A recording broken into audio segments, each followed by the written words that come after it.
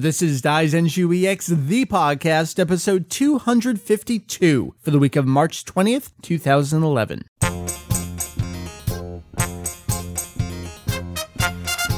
Welcome to a special Kanzenshu EX production this week. We've got everyone right here in the house to cover anything and everything Dragon Ball in hopes of enlightening and a little bit of entertaining. My name is Mike Vegito EX. I hail... You're already talking over me. This is not going to go well. It's because we're talking smack about you. My name is Mike. I go by Vegito EX. I hail from this terrible, terrible podcast and website called Daizenshu EX. Across from me over here, we have Mary. Hello. Hi, and I hail from the Pretty much former here. shell of itself known as Temple of Trunks, but now Daizenshu EX, I the suppose podcast. that exists. Great. Across from me, lovely to have you here in my basement, Mr. Heath Hugio from Constantai. Thank you for having me, sir. I'm so glad you're here. I know, it's always great to be here in person. We've been looking forward to doing this episode, and it's great that we can look at each other and just talk about numbers and go, oh my God, can you believe this? We can look at pretty graphs, too. That's right. We have graphs. And then also, The son of a bitch. the severely drunk son of a bitch that is at least here for the ride, covering his eyes in shame, Corey, as I've deemed you here on the outline, the man whore of the community. Welcome. I would like to mention that those that are listening to this podcast will notice that shortly after the posting of this podcast, I will be filing a lawsuit for slander of my character and defamation of character, I should say. It's all right. As while I did transport the aforementioned party, which would be the Hugio, as he is known, of the Kanzentai community, I also am not, as people have perpetrated me to be, such a drunk and disorderly individual, as you can see from my ability to articulate on this here podcast, It's which so I'm forced. very happy to be here and be a part of, and I thank you for the invitation. So good to have everyone here. You may be able to tell we've already been enjoying ourselves this evening, and we're going to continue to do that. It's just great to have everyone together. I absolutely love it. This episode, we've been calling it various things, but I think we coined it great last week. This is the What the Hell Just Happened to Dragon Ball Kai episode, because it's basically over, and we have this major music scandal going on. There's so many things to talk about. We are going to say exactly from the horse's mouth what Dragon Ball Kai was supposed to be, what it became, and where we're heading from here. We're pretty much just going to do that this episode. We're going to forgo all the usual news, the releases, the emails. It is just what happened. Wait, we don't get emails? None this episode, because a lot of them apply to this subject, but we're going to answer them in the course of doing this episode. So we'll just acknowledge all the people that have emailed us about this and say, thank you. We appreciate it. We hope we cover everything that you have just asked us about. We do want to mention a couple of quick little things before we jump into the meat of the episode. The first one here is Super Saiyan 3 Trunks. Go, Mary, now. No, just no. I mean, he looks like they just slapped Goku's hair on Trunks and called it a day. Yeah, pretty much. And, just within the universe itself, there's no basis for this ever happening because we see what kind of roadblocks he hits. It's not going to happen ever. Hey, Wow. if Vegeta can do it, why can't Trunks? All right, so Dragon Trunks Ball ascended Heroes. farther than Vegeta. Did you just use that word on my I show? did, and you're gonna take it. Out to get out. Dragon Ball Heroes, the big card game, arcade game going on right now. It's the extension of the Card Ass series. I said Card Ass. Yes, I said Hard ass! Do you want me to just say slur it. Kadu Asu? Super Saiyan 3 Trunks has shown up in this. We've had precedent with Super Saiyan 3 Vegeta and Broly over the last couple of years, showing up in the card games first, then appearing in the first Raging Blast game. So I think a lot of us can maybe accurately speculate if there is a Raging Blast 3, we'll probably see Super Saiyan 3 Trunks in that game, right? I would rather see Gohan. You'd rather see Gohan. All right, why Really? is that? I don't Fanboy know. love right there, that's what that is. Just because Gohan's proven himself stronger. Okay. I'd rather see a Super Saiyan 4 Gohan, because at least even while it was a fan work, Going back to Studio Tomita here. because right? we've seen something in people that have inevitably looked on, Google image search have seen that concept come up. It would be great to see it on some level, depending on how they did it in terms of a move set and so forth. I agree. I mean, that old design was so It would be a good. bit of a fanboy, Sure. kind of boon. Well, I mean, what have all the other things been if not total fanboy extravaganzas. True. So, I mean, that's really all we have for news this week. I do want to mention, Heath, your buddy Jake from Constantine, we were going over some of the Viz-isms from the last volume of the manga, volume 38, that we did in our manga review of Awesomeness last time on the show. He did have one that he forgot to toss into the mix for us. Which So I think is a key one. it is a pretty interesting one because I know we mentioned it during the show and we just kind of glossed over it and kept going. So I will read what Jake sent us here.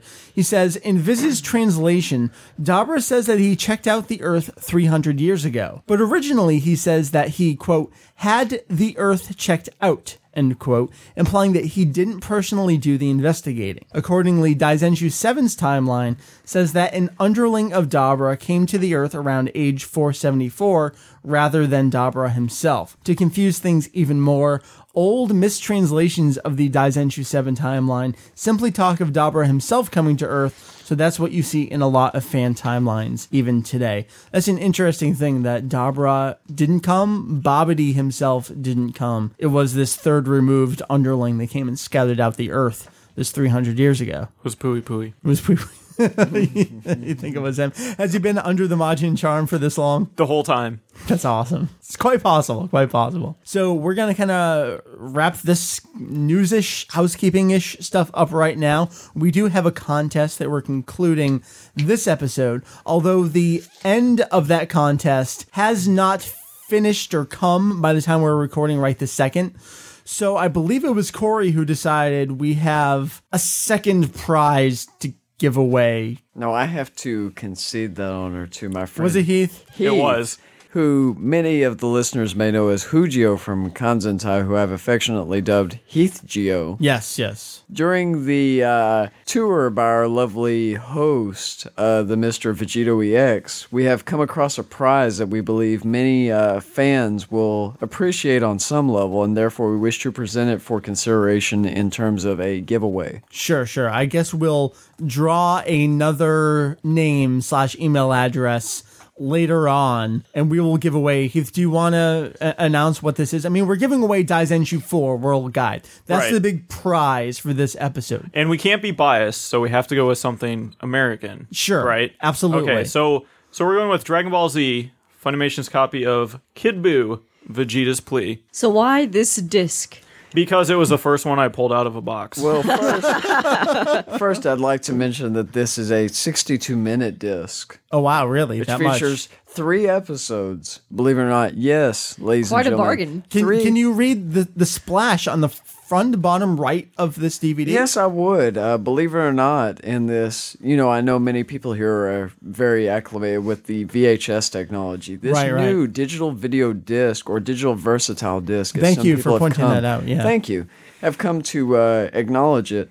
It includes 2 versions. Yes, 2 versions. The English uncut. Now, for those that are unfamiliar, uncut means that the version has not been edited from its original Japanese visual iteration. Now, the English uncut version and the original Japanese version. Hold on, I'm not done. It is subtitled in, not Vietnamese. Cantonese. Not Cantonese. That would have been my first guess. Not French, not German. No, my friends. This is subtitled in English, and not the King's English. This is subtitled in North American English. Good old you Yankee can watch American this. English. Yes. Wow. You may Y'all. watch this and understand every single word without having to refer to a limey friend who can translate the idiosyncrasies between that language that is separated by the Atlantic Ocean. I don't. Yes. You know what? How much of this are you keeping? I haven't decided yet. We'll see. We have amazing things to give away. We have an amazing topic to go into. So I'm going to ignore the rest of you right now. I think I made. And by the rest of you, I think mean I Corey made specifically. I think I made an admirable sales pitch, I think so. and I wish that it should be the concluded. most eloquent drunk I've ever had the pleasure of recording with. Let's talk about what the hell just happened. I would like to Dragon add Ball to Kai. it. I would no. God damn it!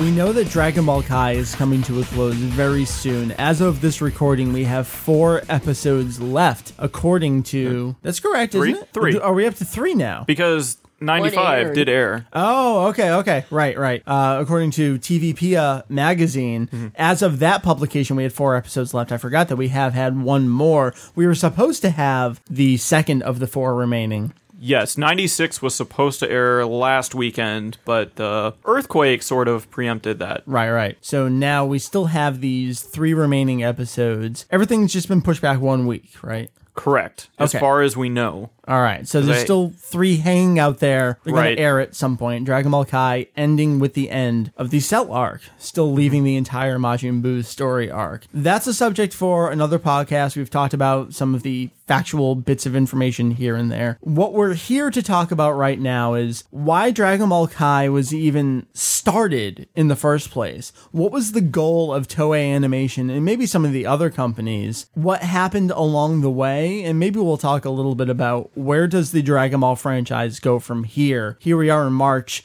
2011. This refreshed version of the series basically done. Where does it leave us? Now, Heath, you and I have been digging into financial reports, financial highlights. You've gone into presentations from Toei Animation. It's been crazy. It has been. How this stuff has gone by and nobody's noticed has been quite surprising, but it's out there and we found it. I guess most people just don't know that this stuff is. Well, yeah, no one's as yeah. crazy as we are. Consumption. And hey, let's go dig through financial records. Right.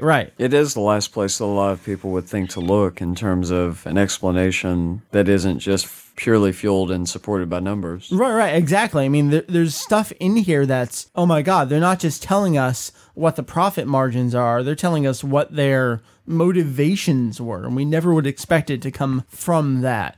So we know that Dragon Ball Kai was produced as a celebration of the 20th anniversary of the Dragon Ball Z TV series. It debuted in April 2009, but we're going to dive back a little before Dragon Ball Kai started. Heath, you dove into some of the Toei stuff, but I guess we'll set up the anime industry as a whole. Of course, we know what it's like in North America. Companies going under. It's basically Funimation and to a lesser extent Viz. Correct. We've got Media Blasters hanging out on the side. We've got, who is ADV now? Is it Sentai? What do they call themselves? Senbei? I mean, that's Dr. Slump. I don't remember what they're called anymore, but it's really Funimation and Viz. The industry is pretty much in the crapper, save for the big titles. We'll go over to Japan. I mean, that's where it originates. Stuff is better over there, but things have also gone down the tubes a little bit as well. Yeah, well, and it's also, if you just look back at the past 10 years, the dollar in comparison to the yen. I mean, I remember back when it was 100 yen, at least, you know, the simple conversion You could was do the easy math. 100, and you just take off 2 zeros, and that's Sure. what it was in U.S. currency. And nowadays, I think the last time I checked, it was $1 for 82 yen, something like that. So for the most part, as much as it's affected America, it's affected Japan almost less in a way as far as the drop in value of our money. So they can get a lot more for their worth, which for the most part has been really good for them because they can go overseas, which we've seen a lot of their overseas sales have been quite high, a little higher than usual, because they can get more for their money than what they used to be able to. Definitely. That's a big important part. We'll talk about the international licensing, but maybe keeping it in Japan for a little bit. You have something you pulled out here.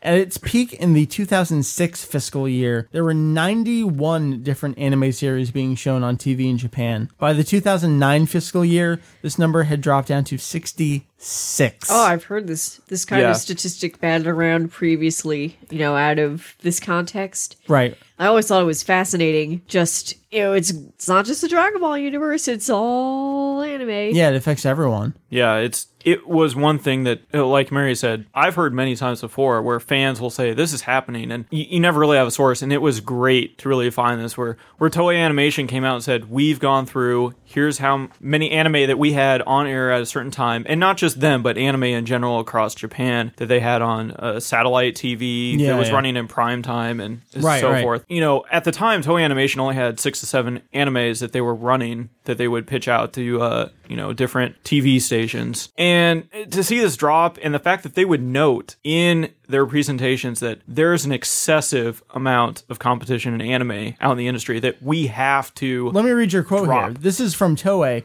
Quote, an excessive animation production to an appropriate market size. Dropping it down there, yeah. Appropriate market size. I wonder if that means otaku. Well, that's again, like you were saying, larger than the Dragon Ball, larger than the shonen fandom. The market size for anime in Japan has been reduced. Well, you've got to figure, I mean, on a global level, we've seen a recession where a lot of people, where Japan in a lot of ways, at least from our viewpoint as people that are, outside, we've seen a lot of their anime products being priced significantly at a higher We've level. always seen that, yeah. Yeah, and I mean, there's always across been... the board. Exactly, and there's always been, I guess, a proportional quality to price ratio. But at the same time, when you see such a dramatic economic shift as we've seen here in the past few years, you're going to see repercussions in terms of things that are non-vital to survival. So, I mean, yeah, it makes sense that you would see something like that, such a dramatic scaling back of, people having a free disposable income to things that are deemed to be essential to survival. And I think jumping off of something you said in there, we are going from the physical media world to the digital media world. I know we'll talk about that with Kyle. Yeah, because Toei is very, very clear in a lot of their presentations about the different times where they went from the analog age to transitioning to the digital to we are now in the full digital age. And they graph these things out, and they're aware. Encouraging that they put that much thought into it. Very true. We think, oh man, they don't even know what they're doing, but no, I think it's very clear that they know that they have to trim the fat, and if Dragon Ball's a moneymaker, well. We see where this goes. It's interesting to me that they would make such a bold proclamation when they were arguably one of the later companies to kind of jump into the digital medium age. Yeah. Because, you had so many successful properties that people were clamoring for such a long time to make the transition from an analog medium to digital. Yeah, all these series that aired on TV and maybe they played in repeats, so there was no home release period. Exactly. Well, and there was a big push in a lot of the presentations for Toei, I want to say around 2007, 2008, where they noticed a trend of we need to pick up on Blu-ray. We need to start pushing Blu-ray. And by the fiscal year 2011, you can really see that Blu-ray has taken off in Japan. Interesting. DVD sales have actually gone down, but Blu-ray sales have gone up. And so you can see the big push for we need to do things in HD. We need to market things so that we can get it on Blu-ray. Probably because they saw such a loss, in all honesty. And I say this purely as a speculative comment, but I mean, I can only speak really from Dragon Ball because that was the main series, of course, that I followed of theirs. It was a major property. Right. So many other companies over there were really trying to jump into the digital trend because you've got to figure they didn't start really releasing on Dragon Ball until 2002, 2003. Yeah. And you've got to figure that's one of the main money makers that they had in their coffers that they could really essentially, if they put it on disc, it was pretty much a given that it was guaranteed. Yeah. Well, like we've talked about before when we talked about the Dragon boxes, how they actually came out with a poll and said, what series do you want us to release? And it was overwhelming that everyone in Japan wanted Dragon Ball on DVD. And how many of them were delayed? Was it GT and the movies both themselves that were delayed? Yes, those were the only two. Overwhelming. Those were the cheapest of them. Mm-hmm. But it was, oh my God, so many people want to purchase this. We can't meet the demand. We got to push it back. And even then with those, you've got to figure, if I remember correctly, the actual surveys that they had on Toei's website were what, in 1999, 2000? Yeah. When DVD had established itself as, okay, this is not another flash in the pan like Laserdisc. True, this is something that's going to be a true, financially viable successor to analog media. They still took years in order to actually get a viable product out on the market. And maybe that was for the best, because, we ended up with some pretty great products. It's true, but at the same time, it's something that it probably factors into them having made such a proclamation of, okay, we need to get behind Blu-ray now as opposed to taking years to perfect. Yeah, that very well Good could point. be. Because unfortunately, we've seen, the market here, I'm not sure how it is in Japan, but especially, domestically in North America, we see a lot of double dipping. People don't necessarily put out the best product first, but they put out something in order to saturate the market. Yeah. Knowing that later on they can always sell the I guess, the videophile and audiophile community on the possibility of having a greater remastered product. Something you were hinting at, Corey, was what is Toei doing for money? What is the jump or the drop? Heath, you pulled this out here. Let me read it. In the third quarter of the 2009 fiscal year, which was mid-2008 because we're operating on fiscal years here, Toei Animation reported a drastic drop in net income from 1.5 billion yen to 174 million yen. Well, that would have been around the time that the economy was going down the crapper anyway. Sure. Exactly. And they, in their presentation, the very next presentation came out and said, we need to change something. Yeah. And that's exactly what they did. They came up with a new strategy, a new plan of how they could move forward to sustain some sort of growth in the company, to get back what they had lost. And that was such a huge drop. It's just... I can't fathom those numbers, really. No. I have to give some admiration to Toei in that case, because in a lot of cases, from a fan base point of view, we view Toei, with the Dragon Ball property in particular, as being kind of oblivious to what the fan base wants. This like oblivious draconian empire. Yeah. Yeah, and I mean, it's funny because, you have that oblivious nature, but at the same time, they're viewed by a lot of people as being the Disney, I guess, of, Japan and so forth. It's interesting to see them take such an immediate observation and see that like, oh shit, we got to do something right now. Exactly. It kind of throws you into a sense of, realizing just how serious it is when they snap to attention, whereas before they seemed to kind of be, DVD premiered back in, 1995, 1996, and started taking over a fair market share, in the later 90s, but they didn't actually even really take recognition of it until the late 90s, early 2000s. Now, Blu-ray, like Heath was saying, 2007 or so, they were talking about, we need to get into here. We need to start actually putting ourselves out there and saturating the market. Blu-ray had only been around for a short period of time. It was still in the infantile stages. Especially right after it beat out HD. Right, there's still competition for a while. Exactly. It hadn't even necessarily won the format war, and yet they were seeing that they needed to put their actual, marketing muscle behind it. I think they teamed up with Sony and said, we need to go with Blu-ray. Right. Which there were. I mean, there were a lot of marketing incentives, and I think, of course, Sony was probably pushing a lot of things in their domestic country of trying to get, major companies like Toei behind it. It's just interesting to see how much of a shift it's been, the initial change from analog to digital, now we're going to HD. Well, here we are. That's exactly what Toei is talking about there. Heath, you called it the digital permeating age, which is what they called it in their presentation. So I mean, this is like that in between quote. Period. It's how it's now permeating. It's here. We have digital all the time because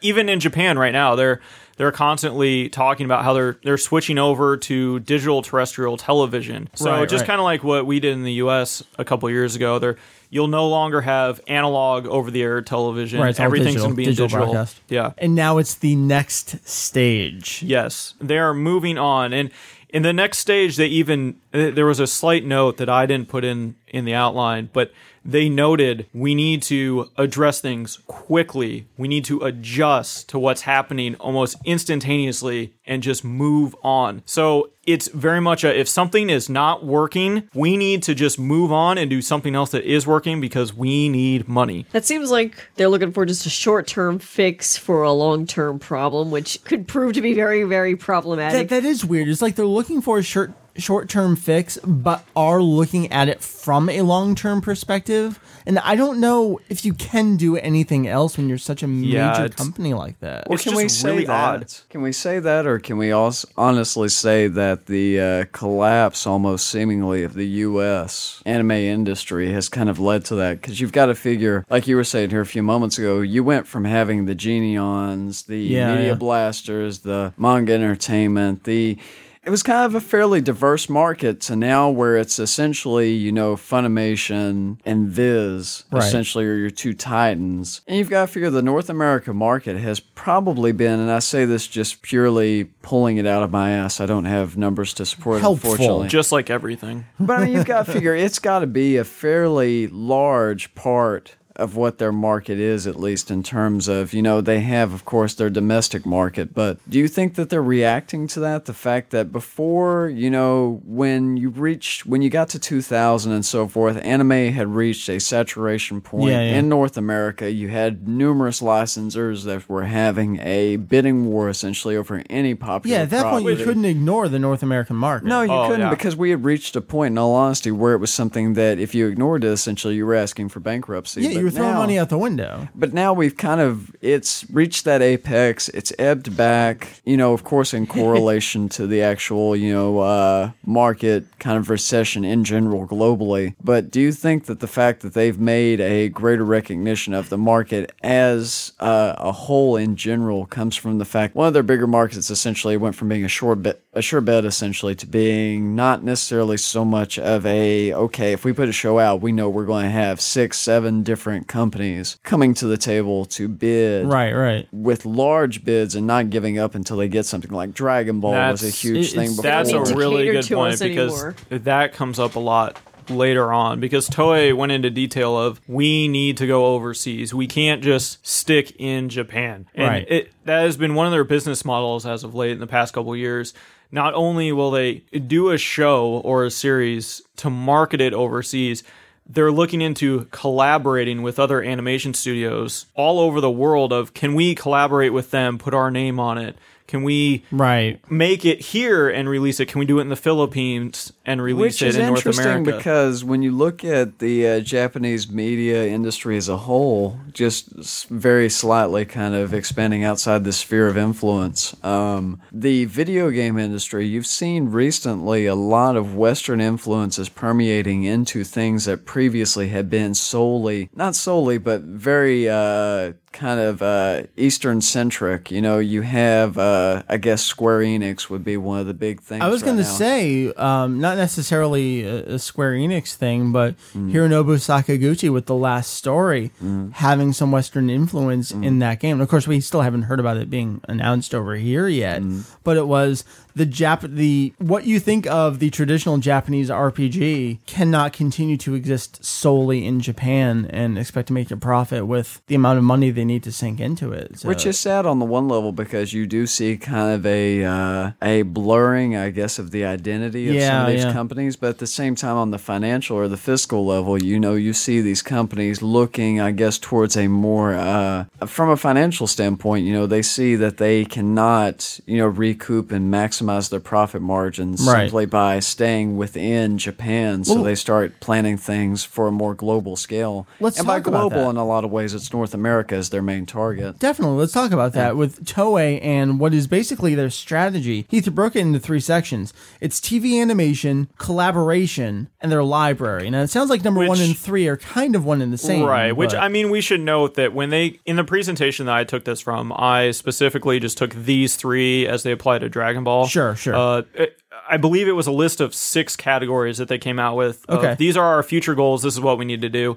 The other ones weren't really, flash animation jokes aside, don't really apply to Dragon Ball. Yeah. So I went with these 6, the TV animation, the collaboration, and the library. Okay.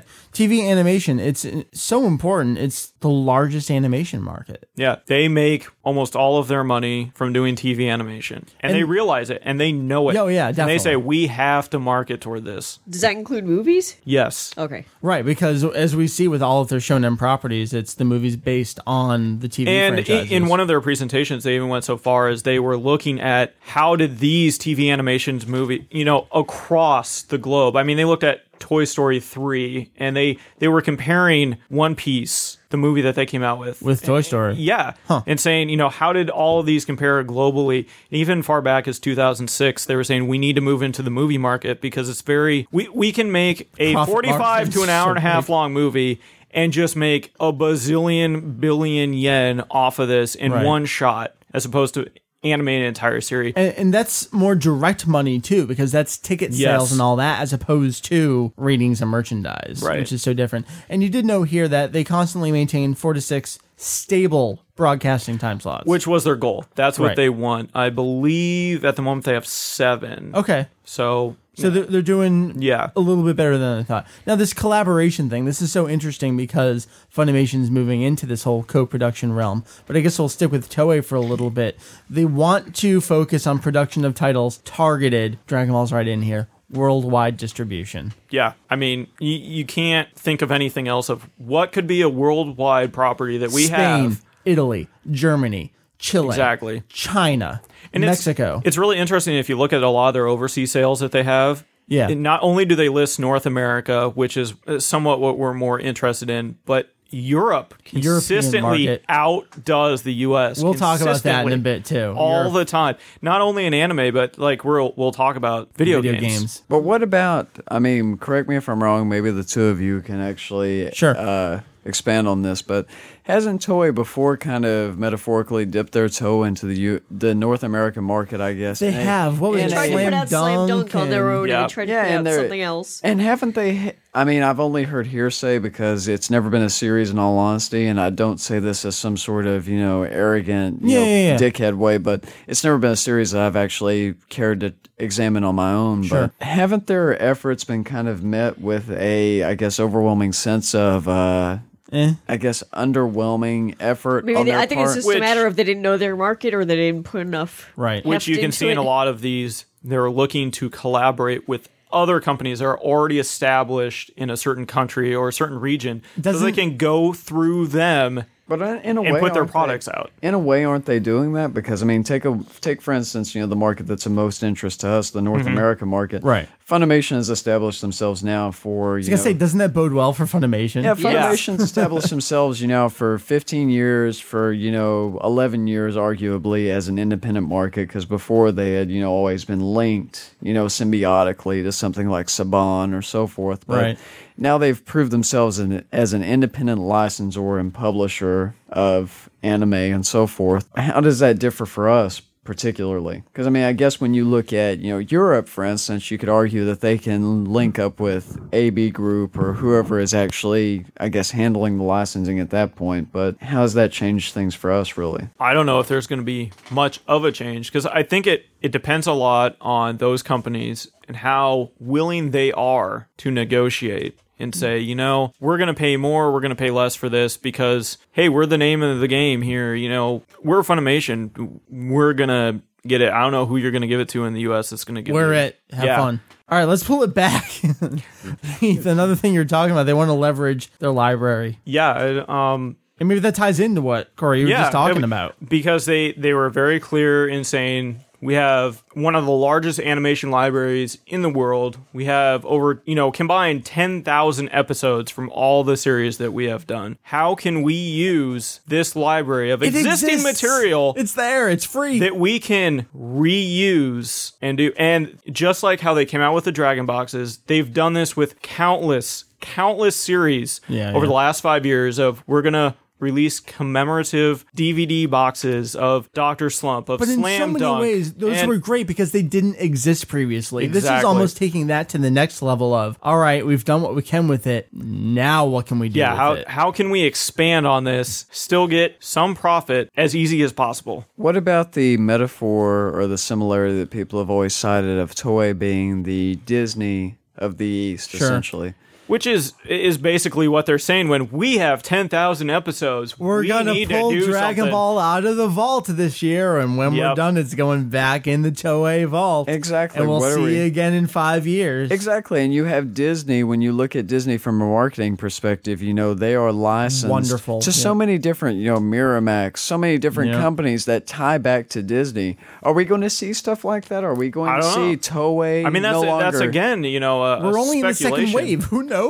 Yeah, but we're talking about a company essentially that has always remained identifiable as themselves. There has never, I mean, to my knowledge at least, and correct me if I'm wrong, it's always been Toei Animation. It's never been different subsects where it's, okay, we've got 20 different companies, but if you analyze them and look at them from a fiscal perspective, they all tie back to Toei Animation. Which they do. I mean, they own so much of that. They have Toei Studios where they record, TAVAC. I mean, you name anything, and Toei owns it, and they have But are we chemical studios for film. Are we now going to see them essentially? I guess what I'm saying is, are we going to see them split up in such a way where, I guess, for their sake also, it's more easily identifiable for them to say, okay, this section of our company is not profitable, therefore we need to, trim the fat on this one. See, I don't know if that's a question we can really answer right now. Well, it's all speculation, but that's where the interest comes in, because all of us, I think, have followed to some varying degree, Toei's success, from, of course, Dragon Ball is what brought us into it, but, now we've analyze them in terms of their marketing of, transition from analog to digital media is one of the things we were talking about. Now they're going to HD media and so forth. They're licensing to, prospective marketers abroad and so forth. Of course, it's all going to be perspective, but it's still interesting to talk about. Yeah, I agree. I still go back to, I don't know if we can answer these questions, and it's great to ask, but how much of it can we really answer right now at this point? Well, I guess let's turn it over to Dragon Ball Kai specifically. We keep talking about the Japanese industry and Toei. I'm sorry. No, it's wonderful, and I hope people are enjoying this, because maybe it's opening their eyes to what the Japanese industry is like. And not only that, but how it's going to affect our domestic market. Oh, definitely. Especially over here, we've seen such a change radically in the past few years, and anything that happens over there is going to have some sort of, it absolutely affects us. Heath, something you were mentioning here we keep talking about this, we're working from an outline. This is something that you've been working on for a bit, going through all these fiscal reports and stuff. This is going to be a feature on Kanzentai. I'll mention a little bit on Daizenshu EX. I gave you some stuff to plug in. This information will be more than just a podcast, so you can refer back to it. But something you noted here, as Toei continued on in one of their next presentations, Dragon Ball came up, and one of the reasons they went to Dragon Ball specifically, sure, it's a library title. Sure, it's something they can do overseas, but also the attractiveness to various generations. And they pushed that to no end. They really did, where they said, this series came out in the 80s. Everyone loves it. It's a staple in Japan. Everyone knows of it, whether they've seen it or not. Everyone knows who Goku is. They've had polls in the past couple of years. He's still the favorite character in Japan of all time. They'll always go with whoever the new hotness is, but Goku, damn right he's up there. And that was the one thing. We need to push this to the younger generation that's growing up now. We need them to get addicted to Goku. And we can come back to this 20 years from now, and we can resell Dragon Ball all over again to these children that now have grown up with some Dragon Ball on their television. Here's the exact quote you pulled from Toei. Their goal for Kai was, quote, to broadcast the HD remastered classic Dragon Ball Z for high-definition television to acquire new fans and encourage a resurgence in popularity. Right in there. We got to go after the new fans. We got to hook them too. And I think you're going to talk about this a little bit, but it's the older fans. They've already paid their dues. They've already bought stuff. Yeah. We got to get new what fans can we do to buy with this? New stuff too. Exactly. Can we get this nostalgia factor out of them so many years from now? Can we get them on it now? Can we get older fans to even come back again and add that to the market? Can I cite one thing that's similar, and it's kind of interesting? For instance, looking at the domestic market here in North America versus how it's impacted Japan. Whereas, over here we're looking at the exact reciprocation of the Japanese market affecting here. You look at music, for instance, you have seen a lot of, the 80s hair metal bands over here in North America.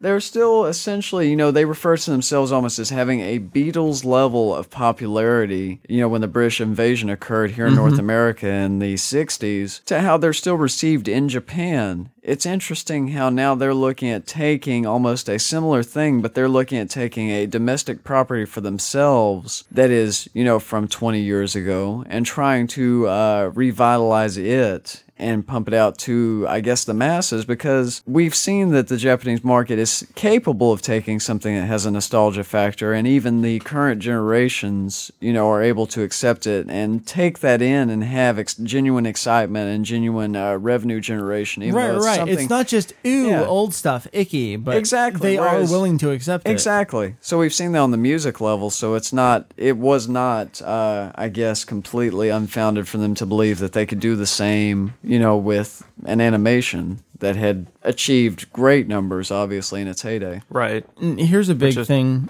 as well. It's not just these younger fans. We're talking about the co-production earlier. It's not necessarily co-production. It's not in any way, really. But for Dragon Ball Kai as well, go after the overseas market. We have to do it. Yes. Mm-hmm. And they even went and said in the very next presentation after that, they analyzed and looked at the fact that who's watching this in Japan. Yeah.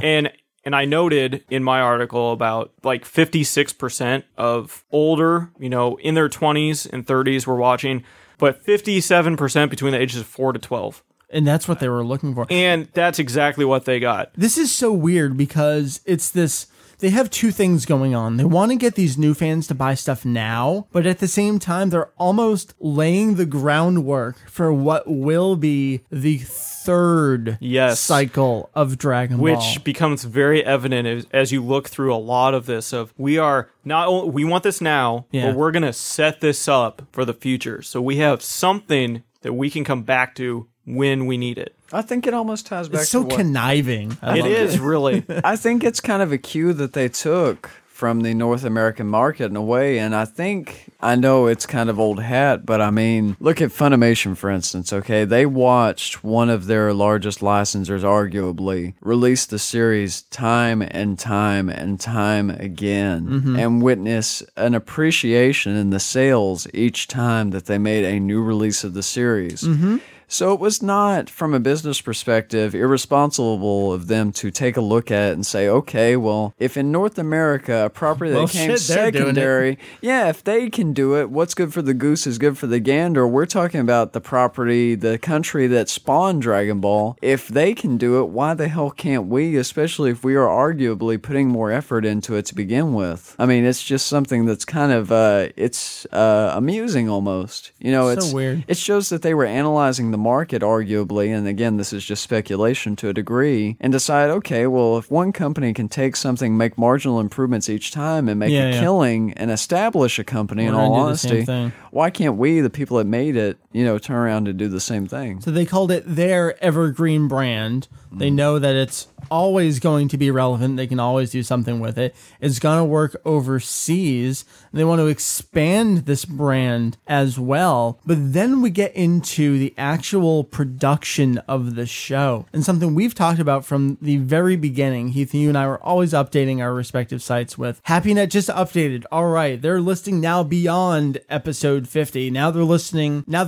all right, maybe we'll do like 99 episodes. And all right, we're going to update that. Now we're concretely, the cell arc ends at 98 episodes. Right. You go back to the beginning of Dragon Ball Kai, the promotional art only went through, well, here's Frieza. It really, I don't know if there's much debate about it. I mean, I guess you could, but all the evidence really points toward, we're doing this arc by arc. We're going to see how this goes. If it keeps going well, we'll keep going. Great. If it doesn't, we're going to do what we decided at the beginning. We're going to make quick adjustments to the market. Yeah. We're going to do what we need to do to stay profitable. And if Kai's not profitable, so be it. It was the toe in the water approach, essentially. Where Yeah, at all times, absolutely. At all times, they were monitoring. Is it warm yet? Is it getting hot? Exactly. It's a little chilly. Yeah. They were keeping an eye on it. And at the same time, it's kind of fascinating because obviously, their domestic market was their first concern. But since they were already looking at collaboration with, outside influences, I'm sure Funimation, of course, was immediately at the bargaining table, for instance, for North America, trying to receive, the licensing rights to release it over here. Which is exactly what we saw. And it was immediate. Yeah. It was not something that We were all shocked how soon that was. Exactly, because they made that announcement, and I think we were all expecting something different.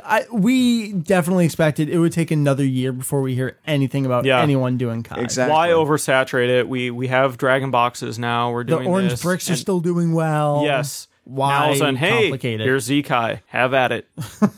It was interesting because it it followed hard upon the fact that they were finally releasing, the Dragon boxes here. I know. Which were 6 years old, I guess, at the time, maybe. It totally screwed up all of our predictions. We're like, what? How do you release 3 versions of the same thing? Well, you're releasing 2 different versions of the same episodes, within reason or within and then also having margin. the orange bricks still selling so well at the same time. Still in print, though, because, if something's still selling, you can argue, okay, maybe it's gone out of print and they're selling stock that's still, but they're still printing them. They're still making them. It's not because we had that disc error just a few months ago. They're like, all right, we're going to fix it. That means they're still making those sets. Exactly. So essentially, we have 3 in North America, 3 different versions, arguably with minor differences between each iteration of the same episodes in print. And, of course, you reach a point where you oversaturate the market, which... Right. Yeah. I think the one thing to take from that, well, maybe not so much from that, but not only did they give it to North America right away, I mean, we saw many other countries just follow suit. After Funimation, right away,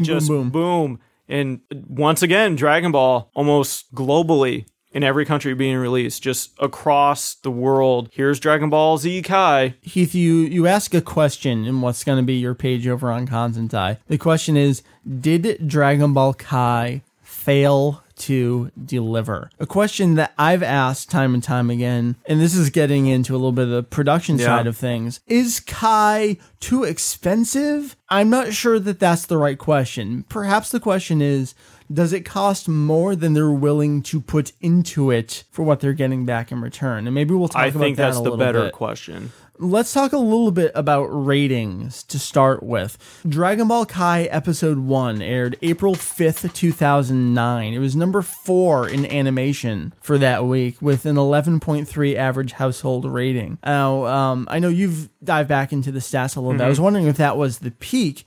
You decided that, no, that wasn't the peak. There was at least one that did better than that. Episode 47. Which coincidentally is Goku's first Super Saiyan transformation. Correct. And that peaked in at 12.3%. Wow. So just like we've done at times with reversionings of the show, if you will, tuning in for, I don't want to say tuning in for the train wreck, but tuning in to see how it's going to be handled. Japanese did the exact same thing with their own version of the show. Yeah. Now, let's jump ahead. Episode 94. This is the last one that I just pulled up a stat for, February 20th, just a couple of weeks ago. Yeah, it was number 6 for the week, down to a 9.4 rating. And if I remember, this is off the top of my head. I mean, had been. Yeah, 95, which aired 2 weeks ago, I believe was a 9.2, and it came in around 6 or 7. Right. So for most of the cell arc, it's been fairly consistent as far as what it pulls in. It does have a couple dips here and there, but you were saying that one of the biggest dips was, all right, Saiyan arc ended, they're off to Namek. Yep.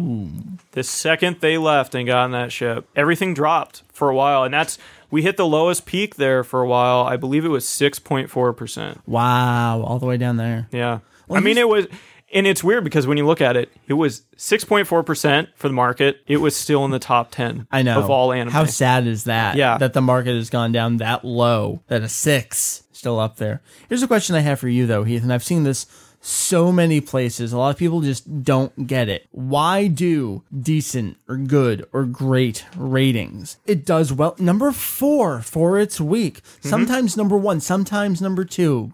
Doing well. People are watching this show. Why is that not good enough? Because it doesn't pay the bills. Why doesn't ratings pay the bills? Why don't, I guess? They have advertising, which is one point that's been brought up. Ratings do well. Doesn't that mean they can command a higher advertising rate? Unfortunately, that is not what drives the animation market in Japan. I mean, I say this as if I'm Mike, not you don't know but anything. So it's not what pays the bills in the animation market. It's not what drives the animation market. Everything in Japan is merchandise sales, period. That is how they pay for almost everything. I mean, Toei partners up with certain people, Bandai, Namco, you name it. Right. They come up with something, they sell it, and if you don't really believe me, go ahead and look up some of the animation presentations or the fiscal presentations that Toei has put up. There will be pages upon pages where the only thing they look at is, here's One Piece merchandise, and we've made a shit ton of money off of it.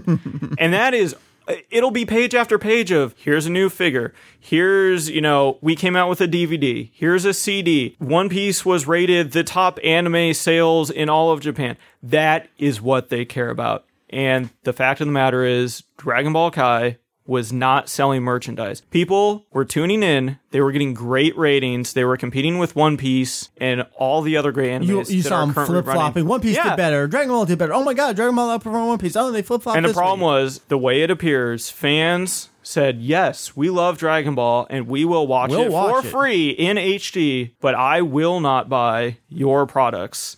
And unfortunately, that is all that drives the markets in Japan. Well, that's funny because you see a similar response domestically because not necessarily with the TV market, but with the motion picture industry, you've seen that people that are in the know, especially producers and directors, have told you that the ticket sales when something is theatrically debuted no longer carry the weight that they used to. Essentially, a theatrical run of a movie is what they have called now a glorified commercial for DVD and now Blu-ray sales. Let me toss some examples out there. Yeah. Things like Street Fighter, The Legend of Chun-Li. Oh, Jesus.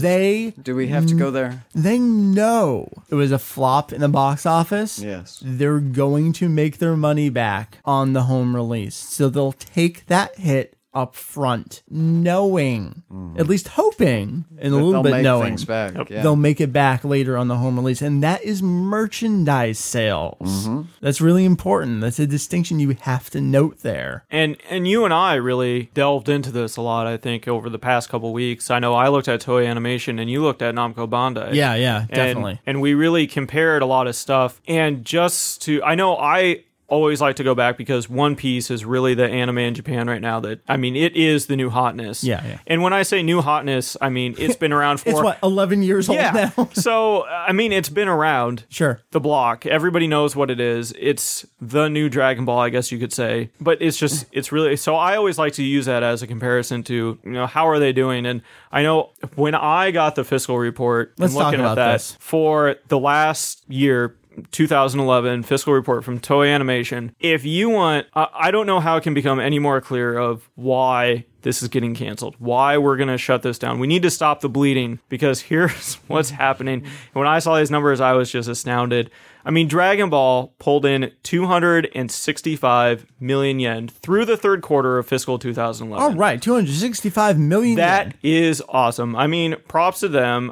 They did the best they could. And then you look at One Piece and your head just explodes because they pulled in 2,449 million yen, which is 2.45 billion yen alone for one series. Through the third quarter of a fiscal year. We haven't even finished the fourth quarter yet. Oh my God.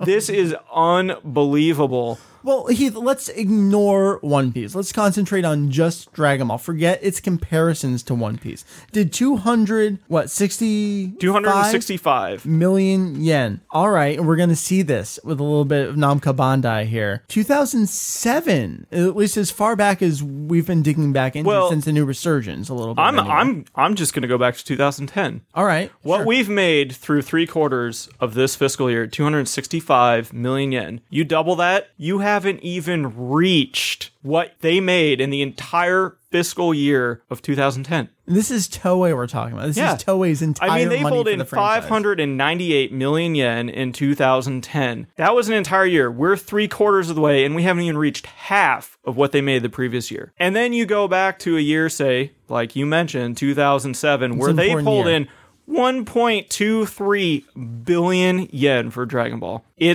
Ever since 2007, it's been a constant downward spiral for the series in general for Toei, and it's just something that they haven't been able to dig themselves out of. That's interesting to me. 2007, Kai was still 2 years. Yep. Even considering fiscal years versus calendar years, Kai is still 2 years in the future. Kai did not help in the least for Toei's bottom line for the Dragon Ball franchise. And then we also bring up all the different things of stunt casting, idol groups that we're going to bring in. Can we get these sales to go up? Now, apparently the answer is no, we can't. Now, are we looking solely at revenue, or are we looking at adjusted profit are margins? licensing sales. So, say, for instance, someone approaches Toei, like McDonald's. We want to make figures that we can put out with our Happy Meals. And they say, okay, we need 100,000 yen. And you guys have the license to make certain figures that you guys can do. And that's what we're talking about, where other companies are coming. They've profited out. So a lot of that also comes from Fuji TV, where they've marketed this as a license to Fuji TV. Because over the years, Fuji TV, Bird Studios, Shueisha, and Toei Animation have been the single property owners to Dragon Ball. So they are the entities that can basically do what they want with Dragon Ball at any time. Now, are we still seeing, I think you can't really argue that Kai was a success by any means, honestly, based on those figures. Based on TV ratings, it was. Based on TV ratings alone, but based on the actual financial viability that came from what they were able to license as a result. Right. But arguably also you could say the fact that there has been a decrease, I guess, that we can recognize at least over here. And since there's been such a decreased time lag between Eastern releases and what we see over here, less video games have been released, arguably, with regards to the property, I think, here in the past couple of years. Well, let's jump into that. Sure, The saturation of the market has decreased to such a degree where One Piece is still, I guess, like you say it yourself, it's the new hotness. It's the new hot property that they can still hammer out there, whereas Dragon Ball, 20-some-odd years of video games, and especially since the PS2 generation, where they were releasing a new game every year that just had very mild, improvements. But what's you important, reach saturation. What's important to note in there as well was that was still the time that we had American-produced Dragon Ball games. We had Atari farming out over to Webfoot, over to I don't even remember some of the other companies involved. Then we had Demps come in and so forth. Right.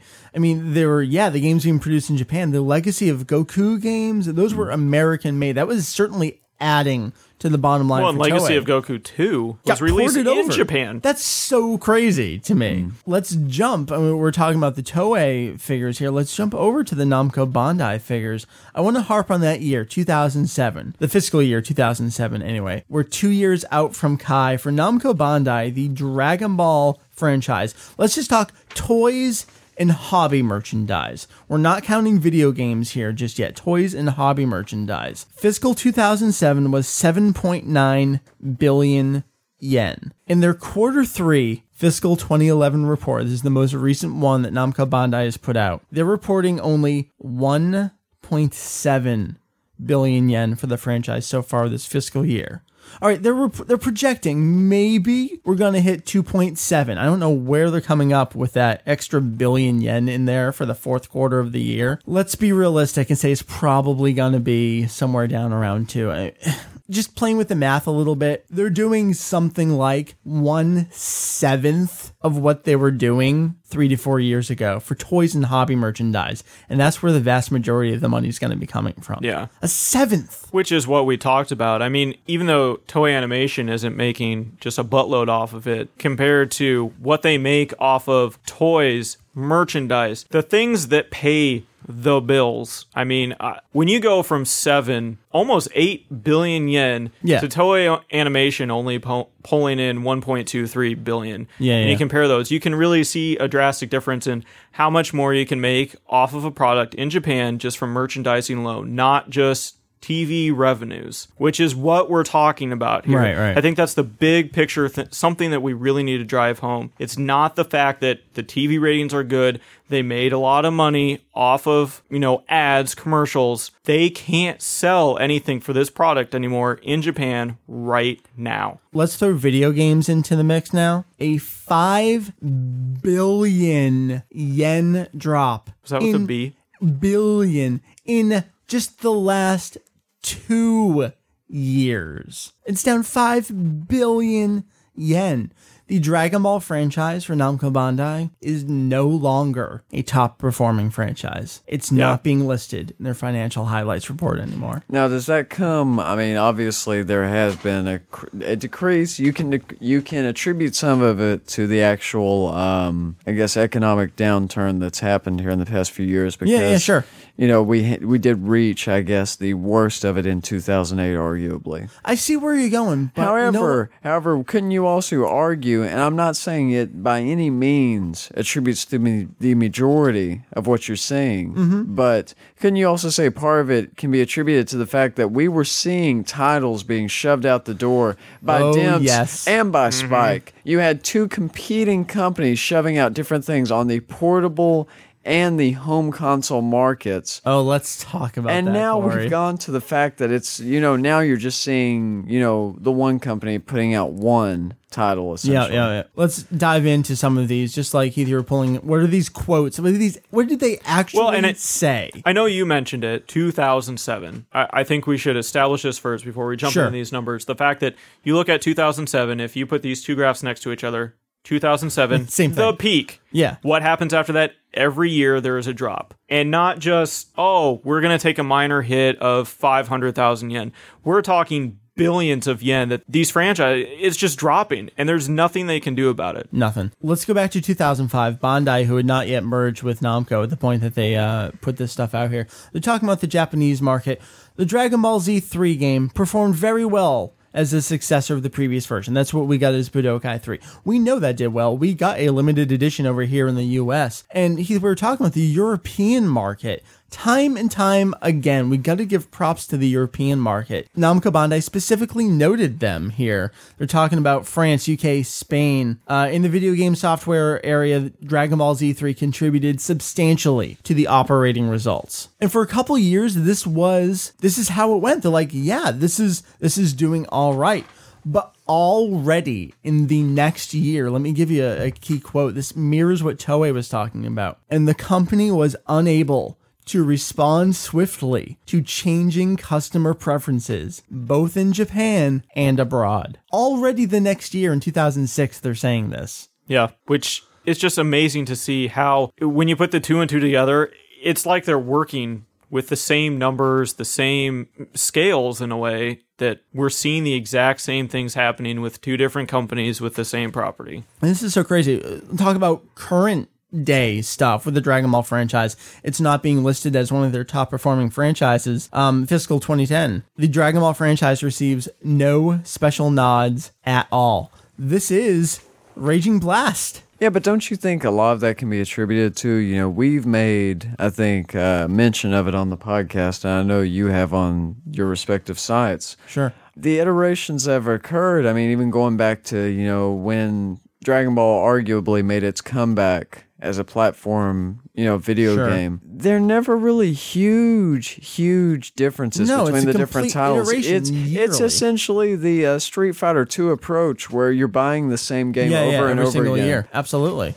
And it seems like they're fighting with, we need to do it in a cheap way because we need to leverage. I mean, they don't say it in the same way Toei does, but it's clearly we got to leverage our library. We got to do things cheap. We got to do what we can with this, but it's biting them in the ass at the same time. We joke about it, but it's financial reality. Don't you think that they should see, they've seen the viability of the property before as something that can sell both domestically and abroad. Don't you think that it speaks poorly, I guess, of their business sense and their ability to, measure the market and see, I guess, the cost to benefit ratio of how they could have looked at how the property should have been managed? For instance, there are arguments, about how Burst Limits outsold Raging Blast. Yeah. And yet Raging Blast received a second iteration, which with arguably very mild upgrades to it. I mean, the main selling point I think we all went over was the fact that Raging Blast 2 had the revised version of the, plan to eradicate the Super Saiyan. Which was, a lot of people speculated, we're putting this on there because we're seeing if this is going to drive up sales. We talked about this. It did 10K less its first week than its predecessor did. Yeah, so obviously it was a failed experiment, but it seemed like that was the thing, at least over here. I mean, I can't speak personally to how they were marketing it in Japan. Right. But over here, it seemed that everything you saw in terms of, interviews with people that spoke for the domestic licensors, that was their big deal. They were talking about and it was, of course, as you would expect, it had mispropagations of what it was exactly. Yeah, but, talking about this is something that's never been seen before. It's some sort of holy grail. It was never finished. Yeah, it was never finished, et cetera, and so forth, masturbation and everything. But I mean, it was, that even with that, which was essentially their ace in the hole, it seems like they could have better measured the market. And I don't know, it kind of ties to Kai in a way because, okay, Kai... Well, how many Kai video games did we get? Two? Yeah, but I'm saying that in terms of the... One wasn't even originally a Kai game. I'm talking about, though, the effort that was invested into something and the type of return that they saw, because Kai was essentially, a very small improvement, quote-unquote, over its predecessor. They went back, they remastered it in HD, so they say. They traced it in Flash and so forth. But, the video games, it was the same kind of logic. They had the same engine. They made minor tweaks to the character models. They tried to rebalance the gaming engine to some degree. They had, they sprayed the characters with a new layer of plasticine. I mean, it was something, it was not a huge thing where you popped it in and you were just blown away, where it was just, my God, the thing is, now we're getting into the video game industry, and this is an entirely different discussion. Yeah, but it's sort of almost, there is, to me at least, and this, I only speak for myself, of course, there is a very much almost an umbilicus between the video game industry and how they approach the actual series of Kai itself, because one was approached with very mild effort to make it better, quote unquote, than its predecessor. Yeah, I mean, both of them almost seem to have a similar amount of interest invested, and both of them, in all honesty, seem to be generating poor returns. And it's kind of disappointing to me that, especially when they're making such a big deal over, we're going to have such a better mindset about being more observant of the market, that they're seeing these failures, and yet they're not making the necessary changes to improve, even in this harsh market, their sales and so forth. But like we saw, sales going down, the cost to develop games has gone up. It's insane. But even when you have an existing engine that you're working with, because, I mean, arguably... I mean, I can't speak to it. I don't know that any of us can, but just in the yearly schedule, we know that if they're going to leverage this, they have to have one out the next year. I mean, we've tossed out the game sales figures. I'm not going to repeat them ad nauseum here on the show. They go down, they go down, they go down, they go down further. It's just worse and worse every single year with every single game. I think they're at the point now. I don't know if we're going to see Raging Blast 3 this year. I would be highly surprised if we saw Raging Blast 3. I think this all goes back to my New Year's prediction. Heath, what was your New Year's prediction? My New Year's prediction, which a lot of people yelled at me, I said, and you can go back and listen to it. I believe you read it. I remember. We're done. Yep. I said Kai will end at the end of the Cell arc, and we will go into a bit of a downward spiral for Dragon Ball where we will not see much for years. And we'll go back into a recession that we saw when Dragon Ball originally ended, and we just went through the second wave. But the second wave, in all honesty, wasn't that kind of... it was kind of brought on, in all honesty, I would think, from an outsider's perspective by... North American market. Yeah, by the North American market. And since the North American market is in a way, it was, but what really set it off was the Kanzenban. It was the Kanzenban, for sure. Which, in North America... was not the driving force ever. We've never had Dragon Ball as a manga be the driving force to the series. That's true. Ever. We had two sides of it going on. We had the Kanzenban set it off in Japan, and then of course we had the Dragon Boxes and the R2 singles.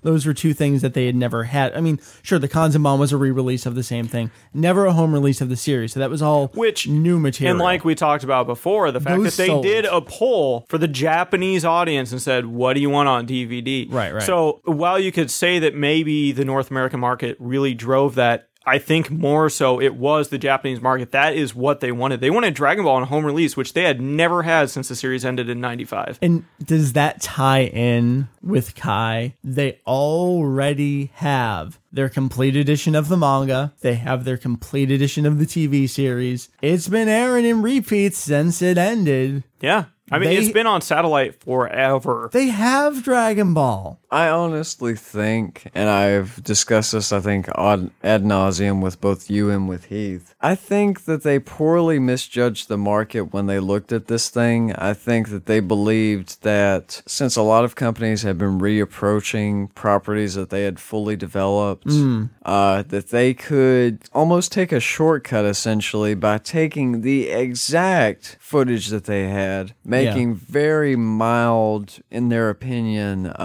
improvements to it, and that they could witness the same kind of resurgence in merchandising by putting it back out there as a seemingly refreshed version. We talked about this. They pulled a Funimation with it. They and did. The thing is they actually had seen a resurgence. They charted in one of their presentations. Here was when Dragon Ball began. They showed there was no Dragon Ball in this era, and then all of a sudden they noted, here's a resurgence of the Dragon Boxes, of the Kanzenban, and they noted it all, and they specifically noted, we're going to drive this into the future with we're going to reinvigorate this series. Let me end that sentence in a different way for you. They're going to drive it into the ground.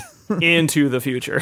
Well, here's the sad thing, okay? We've seen, and I know Heath and I were discussing, I think, yesterday, Dr. Slump, okay? Sure. They had looked at that before, and I speak as someone that's completely ignorant of that particular property, but we had talked before, and I'm mildly aware of what happened. They took that series, for instance, and they did attempt to do a reversioning of it. Picked up after previously. GT ended. Was it November 97? Yeah. Okay. Yep. I guess it's just one of those things where I am very at a loss for why they believed that, having done that before, why they could just take pre-existing animation and do what they did. That's true. The new Dr. Slump was a new Dr. Slump. This was just Well, they had different character designs. Yeah. They went full board with that. And where we have properties over there and domestically, arguably, that have been successful. You know, I've kind of touted this to Heath over and over again. You know, Hellsing Ultimate. We've seen a complete reversioning of that. That's a monster in and of itself. But you've also got, stuff. Take something that is, by association tied to Toei because they must know of it because Funimation licenses it also. Full Metal Alchemist Brotherhood, for instance. Okay. Another version of something where there was a pre-existing anime, but they have decided to go back and make something that is based off of closer to the manga. It is a parallel in a strange way in Hellsing as well, following the manga more closely. Yeah, because and that's so weird. Is that because of the Japanese demands for it to go back to the original story? Is it just because I think they're such great people that they feel they should? Or I think it's something that obviously, much like Toei's, interpretation of things, they wanted to make a cash grab on a property that they already had the rights to. The story was already done, so yes, they did, in the cases of these other properties, these other companies did have to reanimate them. They brought the cast back in. They reacted the lines. I mean, of course, you keep talking about the video game stuff. We're seeing this. Beyond Good and Evil HD just recently came out. This is the trend right now, and it's very disheartening, in all honesty, for someone like me at least, because it's okay. A lot of people, unfortunately, will just buy things over and over and over again. It's something that the market is unfortunately very much based upon right now, especially with the expansion of the digital market. Yeah. With video games in particular, you see a lot of people buying things via the PlayStation Network, Xbox Live, etc. But you get people like me, in all honesty, who don't want to have 7 different copies of the same thing. Old school video games I either own in cartridge format or CD format, or, I have, God forbid, emulation that basically pounds anything commercially available into the dirt. Yeah, but now we're getting into the convenience era, and maybe that's kind of what they wanted to do with Kai in a way, the convenience of the less filler, and we're doing Blu-ray sets only versus the individual DVDs. It's so weird. It seems poor when they had a proven market, in all honesty, where Hellsing Ultimate, okay, over here it kind of got screwed over by the fact that Geneon went out of business. Funimation picked up the licenses. I have no idea where it stands at the moment because, in all honesty, I haven't stayed with it that very much. But I know over in Japan they've done Blu-ray releases from what I read and so forth. It's not something that's, dead on the side of the road, for lack of a better expression. Fullmetal Alchemist Brotherhood, I think, is a decent seller for Funimation over here. I don't know how it's doing over in Japan. It's not on TV. I would assume it's doing decent, at least in or terms is it? of Actually, moving I think units. It is on TV. It's on Cartoon Network. Moving units, I would think at least it's doing decently enough that Funimation keeps releasing it over and over again. Yeah. It just seems strange that, especially after the Jump special, we all agreed, it was Flash animation, or at least it appeared to be. It wasn't something that was necessarily 100% impressive, but it was something that was great from a nostalgia angle. Weren't we all so much more enthusiastic about that? Extremely, and that was... From all angles. Yeah. It was the new story. It was the new animation. It was the old score, but it fit in with the series. We had the old people back doing the voices that were still among the living. We had a new story that was not abrasive to the existing continuity, but at the same time it was something where no one character felt like they were against what had been established. It fit in so nicely. It was great. It was essentially a shot in the arm that I think a lot of us needed for the series, that were kind of tired of it, that had seen everything over and over again. And that is us. Yeah, right, it is. Which, I mean, I can kind of bring this around a little bit. There was it was simulcast at the same time. Yeah. We're going to put all these languages. subtitles up. We're going to do it for multiple countries. You guys can come watch. And that's one thing that not Funimation, Toei has really pushed of, we want to simulcast stuff. And it was in this where we're going to simulcast One Piece. And at the same time, everyone's going, I wonder, are they going to simulcast Kai? And it turns out, no, we're not. But we're going to do Z. We're going to do it all that again. And that really makes you wonder. I think they didn't do the simulcast because we have Nicktoons and we have the CW. We have something that's going to pull. I mean, we're talking about ratings, so I don't want to make this sound hypocritical in a way, but it's going to get more money being on TV than it's going to get simulcast. Yeah, it's not great money, but it's going to help sustain it a little bit more. Yeah. So that's probably the biggest reason why we don't have a simulcast of Kai's, because we've got the real TV broadcast of it. Which is funny because, I think we had, of course, unfortunately, the people listening at home weren't present for all this drunken rambling, but we've been talking about, you guys were talking about it before you got here, and we were even talking about it just we were talking earlier about the fact that I guess the actual people that are making shows are trying to take the third parties out of the equation, and they're delivering directly to the consumer in order to maximize their profit margin or their impact on the actual target demographic. But you look at, simulcasting, for instance, and you were talking about, Nicktoons and so forth, and saturation in the market with, so many licensors essentially that have opted to broadcast it in the North America market. Mm-hmm. And it's kind of funny, we're seeing a conscious move away from that on a lot of levels. It's kind of amusing to see it still being kind of antiquated in that way, where we're seeing that we're moving away from old media. It's an antiquated show at the same time. It's an antiquated show being updated in such a kind of half-assed way. And it's being approached in its broadcast medium in an antiquated kind of manner. It's kind of like the whole thing is kind of just a half-assed approach. It's just out of time. It in is. A way. Yeah. And I really think a lot of us would agree, domestically at least, especially with the Dragon Boxes coming out over in North America now. We're approaching, I guess, the midpoint of that run. A lot of us, were talking about the Dragon Boxes being released in a native HD format, and there was always speculation over how they actually scanned the original film negatives. Was the Dragon Box Master 1080p or was it just 480? Exactly, and we've never received a clear a clear answer to that, but it seems like, Dragon Ball Kai maybe has filled in some of that, as an explanation. But it's kind of sad that they kind of shot straight over that something that could have quite possibly, especially with their own, they could have double dipped more efficiently for themselves. Exactly, especially with them making note of the fact that the HD market had,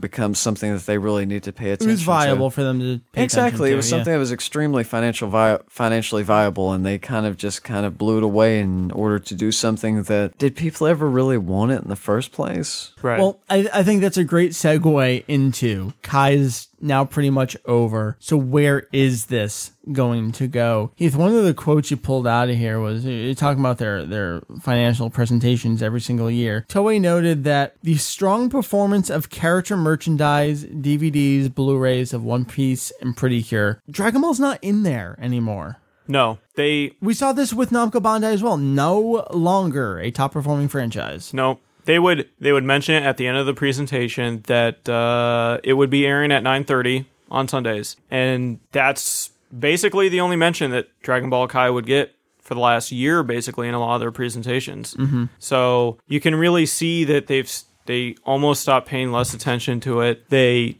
knew at some point that I think we need to move on from this. And I know I had another quote in there that was, I think really telling, because in the second quarter of their 2011 fiscal year, right. They noted that under a continuous severe business environment, our goal, Toei Animation, is to aim to create the next hit title. They were going out. We need something new. We need the new hotness. All right, which Dragon is what Ball's we not had talked doing it. about. What's next? Toriko. We know it's taking the time slot. They've already started combining it with One Piece with those 3D features at Jump Festa.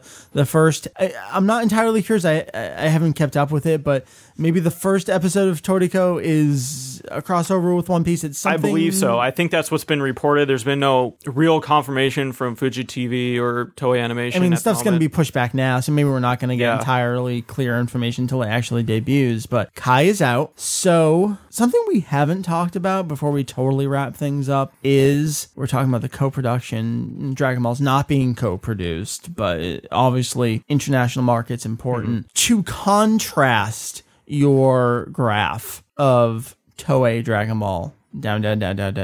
International licensing up. Why didn't this save it? They really, if you look at the numbers as far as how much it made, and I don't have the graph in front of me at the moment, the numbers were not quite as significant as, while it went up. So it looks really important. Yeah. I know from the numbers that I looked at for the third quarter of the fiscal year 2011, the numbers still haven't reached what they made last year. So this year, possibly for Dragon Ball in North America, well, not specifically just North America, but internationally, outside Japan, sure. Right, overseas, they won't make as much off of it as they did the year previously. This is with more dubs of Kai. We've had the Taiwanese dub start off in this last year, the Mexican dub.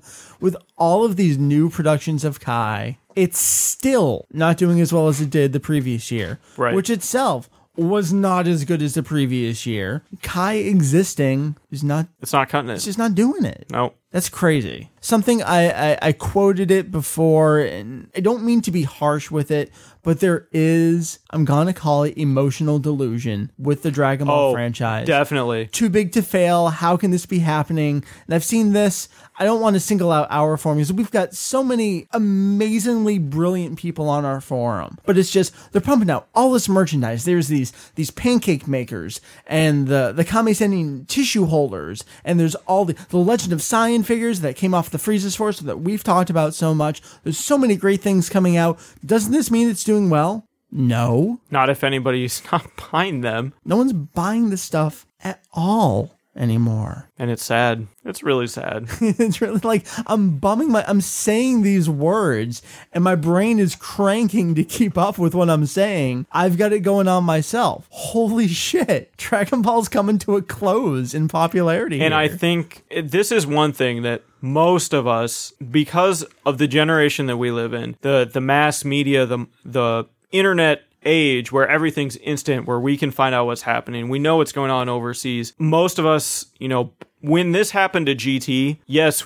we may have been alive, at least in this room, but we did not live through it like we're living through Kai ending right now. No, it is totally not different. the same totally thing. Different. And I think that's one perspective that really hard for a lot of people to take of, I don't even know how to say it, just the fact that Kai is ending, and it's basically a fact at this point, and we know it's going to happen. Merchandise wasn't there. TV ratings were there, but when GT ended, TV ratings were plummeting. Merchandise was I mean, just across the board, anything you can associate with GT was not good. And that is why that series ended. And we just really weren't around. It wasn't as documented as this is now. I mean, you have a tidbits page of how Kai came about, how we learned news. We don't have that for anything else. I mean, we live in an age when this stuff is readily available. Here's a quote. Let's document it. It is there forever. I mean, if you even go on Toei or Namco Bandai and you go to look for these presentations, I mean, they go back to 2006, 2004. Mm-hmm. That's it. Yeah. When this stuff happened in the 90s, no one could go dig up these numbers, look at these. You know, if you didn't live in Japan and could go get a newspaper and look at it. If you didn't have Famitsu that week or Weekly Jump that week with whatever was going on. So I think almost to our advantage, it's really nice to have these numbers that we can at least find out, okay, this is what's happening. We've got our Dragon Ball Alamo going on. Never forget. Yeah, we've got justification at least, because it seems like everything prior to this has always been us kind of speculating. You know, there's been wide speculation over everything, it seems like, historically with Dragon Ball. It's what we do, our wild speculation and wonderful pontification. Exactly, but now, at least in this case, you know, there are hardline numbers that we can look at where we can at least point to it. And it's still speculation, of course, but I mean, at least we have... It's quasi-educated at this point. Yeah, I mean, it's we're all 10 years older than we were back then, too. Just a little bit. I mean, yeah, we do have that. But I mean, you have to... You work with numbers. I did some banking industry stuff for a while. Yeah, I mean, we've got to figure. I mean, it's something that Thanks, you... Mike. Something that graduate degree.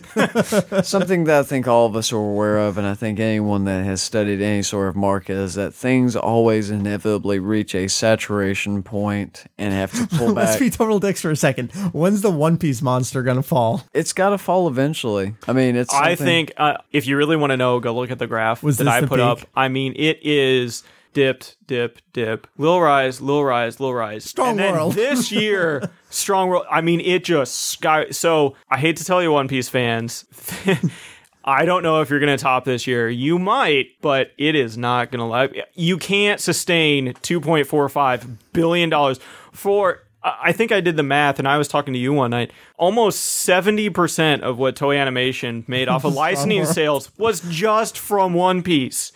That is not going to let. It can't happen. It's nuts. It's nuts. There's so many other things contributing to what's going on. We've got the Kenji Yamamoto music scandal. Did this contribute to it, or did it just happen to come at the right or wrong time? I think it was just a timing I think thing. this is something that they've known of for a while, and it just figures that the show's already ending, so now it's finally the proverbial. I think a lot of what the evidence points toward, which we've kind of talked about, is we have a feeling they knew, but it kind of got pushed under the rug. Nothing happened. But at some point within this last year, some company came forward and said, hey, we found out that this is in here. Well, and to acknowledge a lot of the emails we've gotten, they're like, all right, you were talking about, and I think someone responded in the forum thread for last episode as well, talking about, all right, some of these when Trunks showed up. That was this year in North America on Nicktoons. Interesting. That's North America. Yep. That's where the music was stolen from. Well, here's what I have to wonder on. Okay, they're familiar. Okay, looking at the Japanese market, my perception has been, as an outsider and someone that I identify myself as a layman, they've always kind of looked at things from what I've seen as a flattery, or imitation is the highest form of flattery. What pushed it to such a degree, I guess, that now it is something that they have to publicly acknowledge? I think it was just flat out stealing tracks from Avatar and Terminator. Yeah, that would happen, because if, again, not pulling back to the video game industry, but if you remember Final Fantasy VIII, when they did that soundtrack for the demo, where they were storming the beach, and it had the exact same essential music cues from the movie The Rock. Yeah. And they had to rescore the whole thing for the actual final game. Crazy stuff that's happened. It's funny. So we've got the music angle, we've got the merchandise angle, we've got the ratings angle. Dragon Ball Kai coming to an end. And we've talked about this as well. Oh my God, Dragon Ball's over. What are you guys going to do? Well, we're going to end everything and just, we're done. going to close shop, I think. End of the podcast, end of our sites. I'm going to jump the largest canyon I can find. Perfect. And we'll be right behind you. Yeah, you know. Kai has no relevance really to what we do. I mean, we'll talk about it from time to time, and it's been a fascinating ride along the way. I mean, I don't want to say even your site in a pejorative way, but quote unquote. Even Constantine was along for the ride long before Kai existed. Oh, yeah. We've been following the series. It was... you were 05, right? I will say that when this started up, it preempted a lot of stuff we had scheduled, that we're going to do this with the site, we're going to do this, and Kai happened, and so be it. We have so many things that we are going to do, that we had scheduled, that we put on hold for 2 years now. Yeah. And so there's so much left to do. I mean, we're just shrugging on, okay, I guess we can stop talking about Kenji Yamamoto for a while.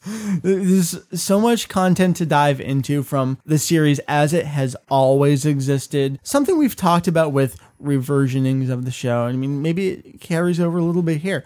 The original is not going anywhere. It's always going to be there. There's so much more with the 508 episodes and movies and special features and data guides, and there's more art books and there's CDs. Well, maybe those are... Well, we already know that, you know, when the Golden Warrior art book came out, we already know there's enough artwork out there that they could make a whole nother art book if they really wanted to. Right. So stuff's going to happen. It's going to happen. Yeah.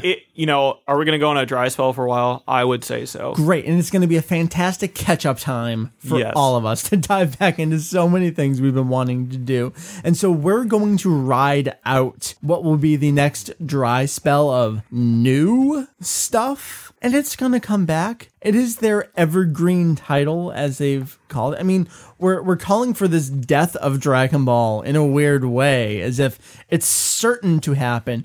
Maybe it's going to take a little extra time because of all the international licensing. Maybe we'll get another year out of video games. There's so much more to come. There's so much more for us to do. Kai doesn't have a whole lot of relevance on our covering the series, our enthusiasm for the series. There's so much more to do. I agree. I don't know what else to add to that. I think you covered it pretty well. So Kai's basically over, we think, in like a month? It's one of those things where it's sad to see it go because it was here, but I guess you could say cherish the moment of we lived through that.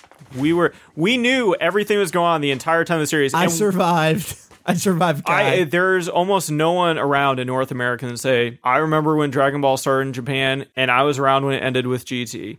Right. We can say we were around for the entirety of Kai. We have folks like Kunzai who was like, I remember pre-Funimation.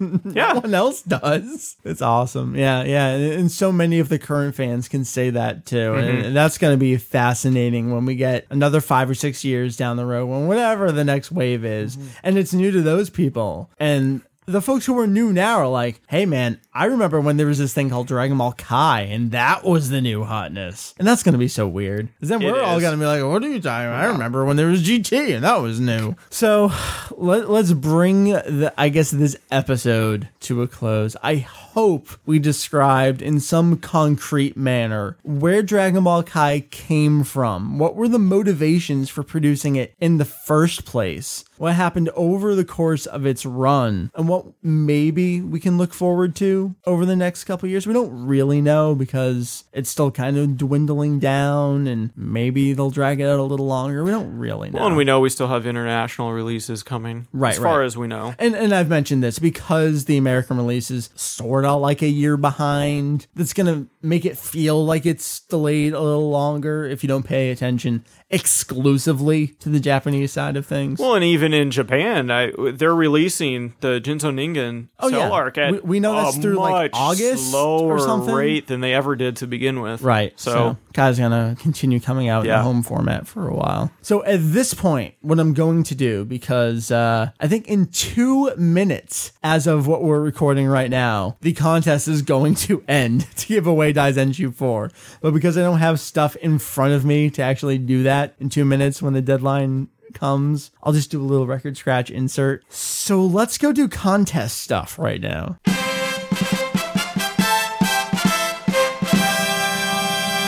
Everyone's gone home, but we still need to give away that prize for this episode. Now, in celebration of 250 podcast episodes and a little over 13 years of the website, Daizenshu EX, we decided to give away a copy of Daizenshu 4 World Guide. We've been talking about it for a couple weeks now.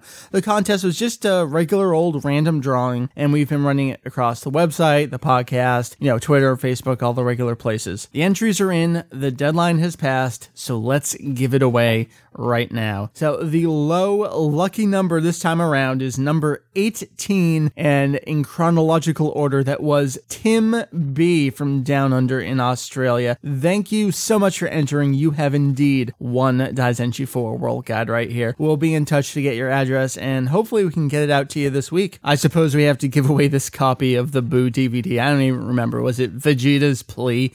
It's one of the old 4x3 singles from Funimation. The semi-unlucky, but still lucky next number this time is number 68, which is Darcy. Darcy, if you already own the DVD or just don't want it, which I can totally understand, I'll offer up a second choice here. Now, it's a Sonmei bootleg, so I'm going to just put that out there up front. Now, I can't really do anything with it other than give it away. I obviously can't sell it. There's no way I would ever do that knowing who I am. But I have an extra copy of Hit Song Collection 6 sitting around, which is indeed Battle Point Unlimited. And it's just wonderfully hilarious considering the circumstances right now with Kenji Yamamoto. So if you'd rather have the CD, knowing it's a bootleg, but your choices are the CD or the random DVD, it's all yours. We'll be in touch to let you know and get your answer any which way. So big congratulations to our 2 winners this time here around on the podcast, on the website, Daizenshu EX. We have many more contests coming your way in probably the near future, so stay tuned for those. There's lots of awesome stuff for you guys to win, and it's just a great way for us to give back to you guys for everything that you give to us as such a fantastic audience. And with that, back to the regular end of the episode. Once again, congratulations to whoever it was that won Daizenshu 4. You are like the coolest guy ever. Or girl. So we many cannot females. Be biased. So many females entering this contest. We totally were sitting here and trying to figure it out, and I guessed that it would be you. So I just want to say from the beginning. Corey totally called it. I knew it would be you. So, you can feel free to thank me at any point that you deem necessary. Absolutely. It was the weirdest thing I've ever seen in my life. I know, right? He didn't even look at the entrance, just like he just pulled it out. What can I say? I've got a gift. All right, well, you can probably tell that we lost Mary at some point along the way. She had, we're down in our basement where the cats are, and we love our cats to death, but Mary's allergic to our cats. It's very, very sad. Okay, everybody at once. Aww. So she got the horrible sniffles and had to depart, I think, a quarter or a third of the way into our discussion. We just kind of charged onward, and we'll edit around what we can. The feminine presence left. That's right. So this is Daizenshu EX, the Sausage Party edition. That's right. We got to thank all the people that have made this happen right here. Speaking of sausages, the one of power to my left over here, Corey. Why, thank you. Thanks for joining the show here. Thank you very much for having me drag my ass out of bed and drive up here to New Jersey from Virginia. I'm going to make you drag your ass out of bed early tomorrow so we can head off into the city and have some fun too. I know. That's going to be an interesting experience. It should be fun. And the furthest traveler. As always. I think that's how it happens. Great to have you here. Thanks for having me. In my basement. Yes. This is where I stay. I'm not allowed upstairs. I don't know why. No, there's a bed across from the kitty litter, and you can sleep in that one if you want. Okay, that's fine. And if not, well, that's where you're sleeping anyway. So wait a minute. We're moving towards the goodbyes, and yet we haven't given our final thoughts. Are there any final thoughts? I don't think so. Corey clearly has some final thoughts. I have to go to the bathroom. Just thought I'd share that. That right there just completely destroyed any ability of mine to articulate something that would... It hasn't been interesting to see Corey come down over the course of this 2-hour conversation that we had. It was so crazy at the beginning. Now he's just, the words are drawn out and long. No, crazy. I was crazy at the beginning. I was drinking. I wasn't doing crystal meth. I mean, come on. Sorry, I was and Kai, which by the way would be formed by these different kanji if you fucking form them in this order. Did you know that Kai also means these different words in these different languages? But No, it's always a good trip to come out. Definitely worth it. And thanks to Corey for getting me from the airport. Oh, absolutely. Although there was a delay somewhere. There was. He got stuck in traffic, It's cool. And it's cool. Got harassed by people, which was fun. Nice. Nice. Corey, do you have anything to plug? I'm tired. I can tell. That's what I would like to plug. Keith Constantine. Yes, you can find myself and Jake, who we're going to hear Herms. from next week, I think. I believe so. As far as I know, it's scheduled. I have it on the books, and I told him that he needs to show up, so he should be here. You guys have a book. We do. We have a log.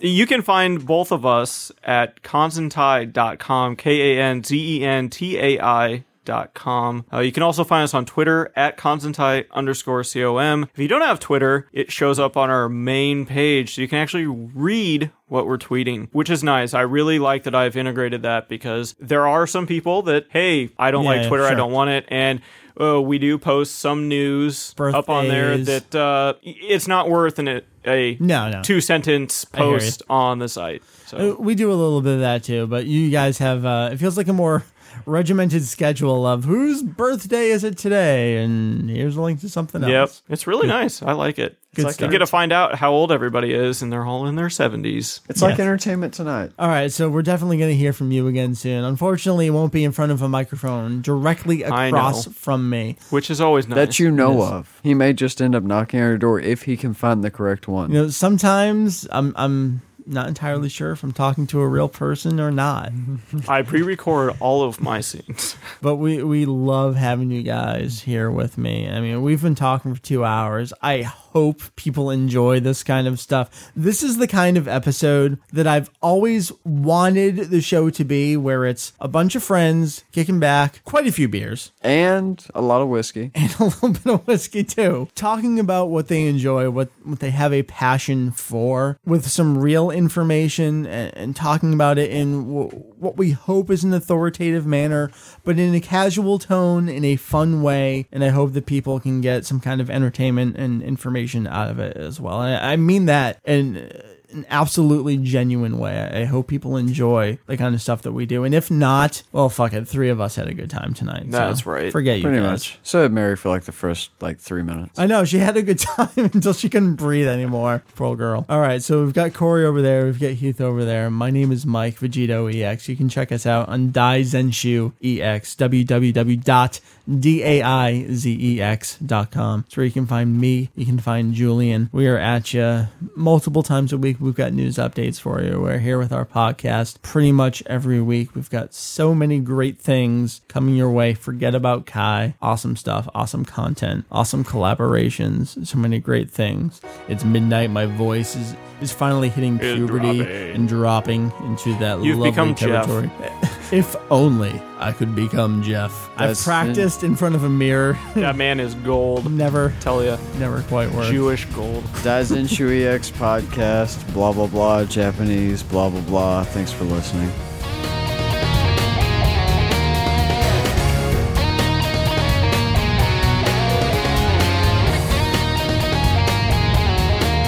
Now, here's what I worry about, in all honesty. When we're talking about them talking about in their financial reports, working in a collaborative basis with other countries and their companies, essentially. We've seen, of course, Funimation's, willingness to play with different aspects of properties they produce. I mean, namely Dragon Ball. Right. Because obviously they've kind of pulled back on that. Most of their stuff recently, aside from entering into the HD market, their own HD upscales. A lot of stuff, the upscale market. Sure. Yeah, a lot of stuff previously, has just been Dragon Ball. I think was the only one. Arguably, you could say they really changed to a degree. If you're having something, and this again kind of ties back to what I was saying before with Square Enix and the video game industry looking at Western influence in addition to what was predominantly, Eastern influence, keeping it Japanese RPGs and so forth. Are we going to see from the beginning, especially, with Western media right now, seeing the birth of a lot of reinterpretations of things for the sake of, market viability? Are we going to see, and this kind of the Western Dragon Ball reboot? Well, this ties back to, we've seen one Western Dragon Ball reboot in a way with the movie, which failed horribly. Right. But looking at things in the long term, not to bring anyone down, we are going to see here in the next few years, unfortunately, the death of a lot of people that are involved with this property. A lot of people have carried these characters for in the upwards of 30 years. Once that happens, and it's horrible and it really does depress me, but when we reach that point, we reach something where Toei Who's going to hold the torch? Exactly. Toei's going to look at something where they're going to be looking at a lose-lose situation. Because if they go with someone that completely just apes, and I talked to Heath about this that on the drive up here, they either completely steal the style of the people that preceded them. People are going to, completely dismiss them as a horrible, just mimic of their predecessor. Or someone that comes in the studio and essentially says, okay, I'm going to do my own interpretation from the beginning, and they're going to be rejected because they're so wholly different from the people that preceded them. But if you're having that dub only, though? How does that... Not necessarily, because if you're talking about the Japanese market, which is what I'm talking about right now... Okay. You're not talking about other countries interpreting something with the original still being there. Co-production. I'm talking about just the Japanese market in general and how the co-production possibilities with other countries can affect that. So say, worst case scenario, and I hate to say this, say someone we know and love that plays, for instance, the main protagonist in Dragon Ball, who is of an age where it would not be unrealistic to consider that she will be passing away here in the next few years, succumbs to the natural effects of age. Toei, therefore, having something that is arguably very much a cash cow, for lack of a better term, looks to recast the character, whether it be for video games, for some sort of continuation, etc., ad nauseum. They look for someone to recast. They can either keep going in a situation that is not unlike Kai, where they are just continuing the same series with a different voice, but trying to emulate the original in this best way they can, like so as not to upset. Exactly. Or if they are truly looking at the viability of a culmination of a collaboration with, someone on the outside, like in our case, the North America market, which would be Funimation as the current license holder. What are we looking at in terms of who's to say that they don't sit down at a table and go, okay, we've already had someone that's main, that is integral to the series pass away. The Western market has rebooted a number of series in their own backyard where they have done a grittier reinterpretation. Who's to say in 2016 we don't have some sort of gritty Western interpretation of Dragon Ball that is done as a brand new animation that Toei is behind? It's true. It's because possible. They're looking at some different way to make cash off of the property. Possible. I don't know if there's any way we can even theorize on that, but it's certainly possible the way that co-production is going. They need to do it. And I think what I'm hearing is definitely not just, we're going to dub the character and maybe the interpretation will come off differently. It's we're rebooting the franchise in a way where Goku is no longer the Goku that you know. It's Chatku. Exactly. And that is the Goku moving forward. And it just depends, I guess. No longer an argument over interpretations. It just is. It just depends, I guess, on how much weight they will give to the outside influences. Because, we've already seen Western influences everywhere else. Exactly. Yeah. Sure.